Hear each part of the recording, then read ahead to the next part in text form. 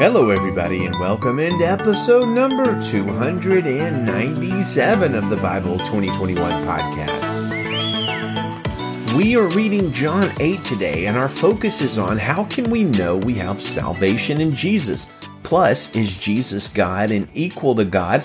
And how to have assurance of salvation. So you know what we do. Every day we go through the Bible chapter by chapter, verse by verse, seeking to understand it, obey it, and follow it with our lives. Our goal is to get as many people as possible in this daily journey of hearing and following God's Word. Our website is Bible2021.com. That's Bible2021.com. And if I could ask a favor just for a moment, it really helps us to reach people when you leave a review for us. Even if you don't listen to us on Apple Podcasts or iTunes, when you leave a review for the Bible 2021 podcast on Apple Podcasts or iTunes, it helps us reach more people and meet our goal of involving as many people as possible in daily Bible reading and following. And you can also share the show on social media. Well, first, I need to say, if you are reading along with us in a modern Bible or even in some apps, you'll probably notice something unusual with the last verse of John 7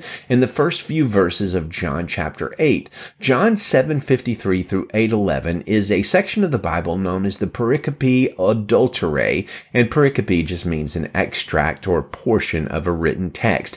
Your Bible will probably tell you that many of the oldest and most reliable ancient Greek texts of the Bible do not have the story of the woman caught in adultery at the end of John 7, beginning of John 8. In some manuscripts, it's in a different place. In John, occasionally, it's actually found in the Gospel of Luke, and often it's not in the ancient Greek manuscripts at all, our earliest and most reliable ones. Now, does this mean that the story of the woman caught in adultery didn't really happen or wasn't part of the Bible?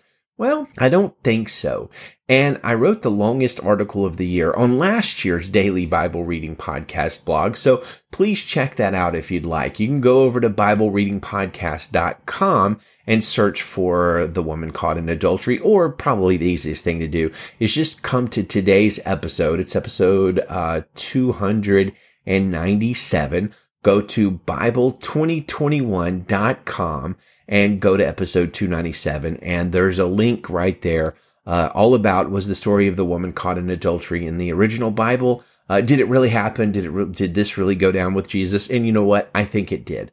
Next topic. One of the most important theological passages in all of the Bible is in John 8, which also gives us further conflict between Jesus and the regular common people of Israel. Picking up in verse 48 says, the Jews responded to him, "Aren't we right in saying that you're a Samaritan and have a demon?" Second straight chapter, they've accused Jesus of being demonized. "I do not have a demon," Jesus answered. "On the contrary, I honor my Father and you dishonor me. I do not seek my own glory. There's one who seeks it and judges. Truly, I tell you, if anyone keeps my word, he will never see death." Then the Jews said, "Now we know you have a demon. Abraham died, and so did the prophets, and you say, if anyone keeps my word, he will never taste death? Are you greater than our father Abraham, who died, and the prophets died? Who do you claim to be?" "If I glorify myself," Jesus answered, "my glory is nothing. My Father, about whom you say he is our God, he is the one who glorifies me. You do not know him, but I know him. If I were to say I don't know him, I would be a liar like you. But I do know him, and I keep his word. Your father Abraham rejoiced to see my day. He saw it and was glad." The Jews replied, "You aren't 50 years old yet, and you've seen Abraham?" Jesus said to them, "Truly I tell you, before Abraham was, I am." So they picked up stones to throw at him, but Jesus was hidden and went out of the temple. So is Jesus God? Is Jesus equal to God? Very deliberately here, Jesus is telling us that he and his Father are one. He is claiming to be Yahweh in the flesh. Now recall that Yahweh is God's personal name in the Hebrew, and it basically means I am that I am. For Jesus to say to the crowd, before Abraham was, I am, is no doubt him identifying himself with Yahweh, and even the common Jews knew it because they immediately tried to kill Jesus for saying he was Yahweh. As Colossians 2:9 teaches us, the entire fullness of God's nature dwells bodily in Christ. So yes, Jesus is God. Jesus is equal to God. And at the same time, Jesus is the Son of God. Well, final topic. How can we know we have salvation in Jesus? Is it by our feelings? You know what? I don't think so. Our feelings can lie and betray us. And, one day you can feel like, oh yeah, I'm a Christian, I'm saved, I'm on top of the world. The next day you can feel like you're the scum of the earth and the dust of the earth. And feelings, friends, they're just completely unreliable at times. Well, what about is it if I have walked the aisle at the church or talked to a preacher or something, is that how I can know I'm saved? Well, I don't think so again. You know what? Salvation isn't in a church aisle, and it certainly isn't from a preacher. And I say this as a guy who's been preaching for like a long, long time. Salvation is in Jesus. Acts 4:12 says, there's salvation in no other man, for there's no other name under heaven given to the children of men by which it is necessary to receive life. But how can we know then that Jesus has saved us? Jesus himself is going to give us a way of assurance today that we would know that we are saved. And it's one that you can actually look at your life pretty easily and tell if you meet the criteria of what Jesus says. John 8:31-32 says, Jesus said to the Jews who had believed him, if you continue in my word, you really are my disciples. You will know the truth, and the truth will set you free. Now, the second part of that verse is, that passage is much more well known and famous, but honestly, I really think verse 31 is the more important part. If you continue in my word, you really are my disciples. We'll compare that to what Paul says in 1 Corinthians 15:1-2. Paul says, I want to make clear for you, brothers and sisters, the gospel I preached to you, which you received, on which you have taken your stand, and by which you are being saved, if you hold to the message I preached to you, unless you believed in vain. Compare that to what the writer of Hebrews says in Hebrews 3:14, for we have come to share in Christ, if indeed we hold our original confidence firm to the end. Or it's kind of similar to what John says in 1 John 2:19, talking about people who basically turn their back on the church and the people of God. They went out from us, but they were not of us. For if they had been of us, they would have continued with us, but they went out that it might become plain that they all are not of us. So, adding that all together, and plenty of other verses besides that, the surest sign that you are saved following Jesus, according to Jesus and Paul and John and the writer of Hebrews and others, is that you are continuing in the Word of God, continuing in the good news of Jesus, following him, obeying him, living by his word day by day. Now, that person who made a, quote, decision for Christ long ago and has not lived a life that shows evidence of following Jesus for the years since should be absolutely shaken to the core and terrified by what Jesus says in John 8, the same Jesus who says you will know them by your fruit. It is not that you preserve your own salvation by your own power or anything like that, but according to Jesus, if you are saved, you will persevere in following Jesus throughout your life. You will be enabled to follow Jesus throughout your life. You will be protected by Jesus as you follow him. That, my friends, following Jesus, continuing in his word, is the sign that you are set free and saved by the truth of Jesus. And you know what? Here's a bit of good news about God's protection as we follow him. 2 Thessalonians 3:3 says this, the Lord is faithful. He will establish you and guard you against the evil one. So you're not protected by your own power, my friends. You are protected by the power of God. And the test, I guess it's right to call it a test, to know if you really are in Christ is if you are continuing in his word. If you're doing that, you know the truth, and that truth of Jesus is setting you free. Well, let's read our passage. It's John chapter 8, verse 1 in the Christian Standard Bible. But Jesus went to the Mount of Olives, and at dawn he went to the temple again, and all the people were coming to him. He sat down and began to teach them. Then the scribes and Pharisees brought a woman caught in adultery, making her stand in the center. Teacher, they said to him, this woman was caught in the act of committing adultery. In the law, Moses commanded us to stone such women. So what do you say? They asked this to trap him in order that they might have evidence to accuse him. Jesus stooped down and started writing on the ground with his finger. When they persisted in questioning him, he stood up and said to them, "The one without sin among you should be the first to throw a stone at her." Then he stooped down again and continued writing on the ground. And when they heard this, they left one by one, starting with the older men. Only he was left with the woman in the center. When Jesus stood up, he said to her, "Woman, where are they? Has no one condemned you?" "No one, Lord," she answered.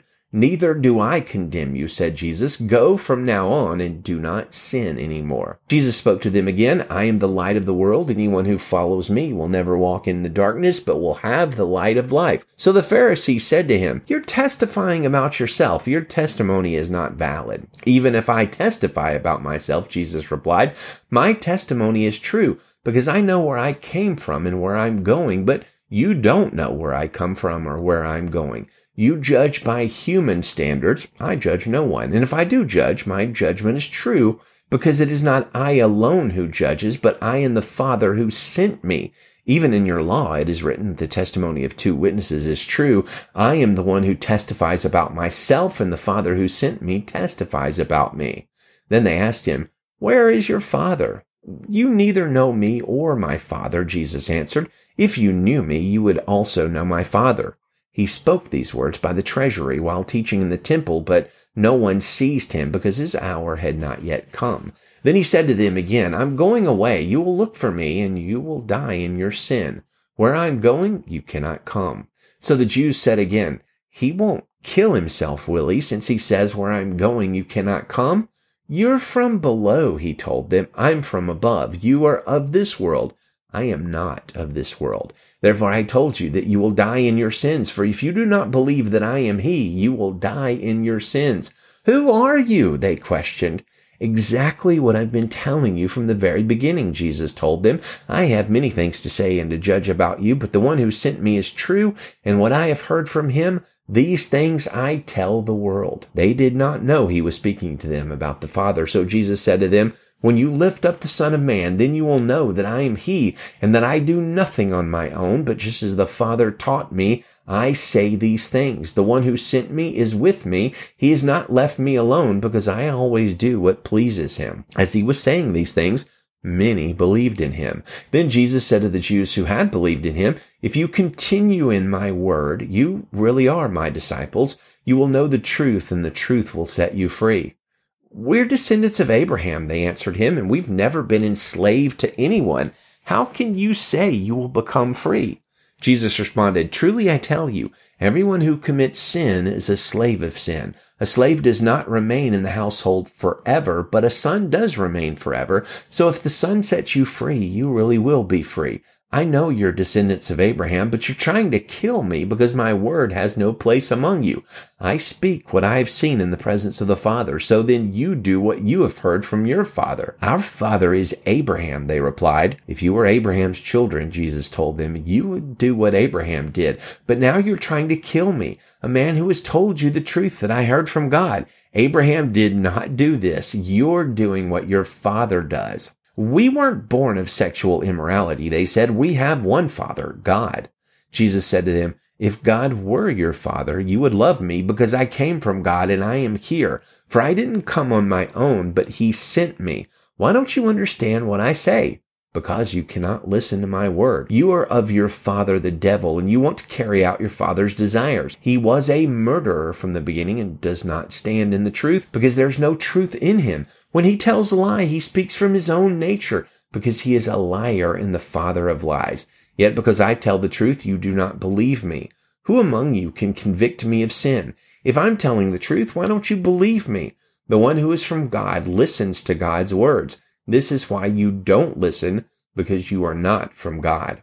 The Jews responded to him, "Aren't we right in saying that you're a Samaritan and have a demon?"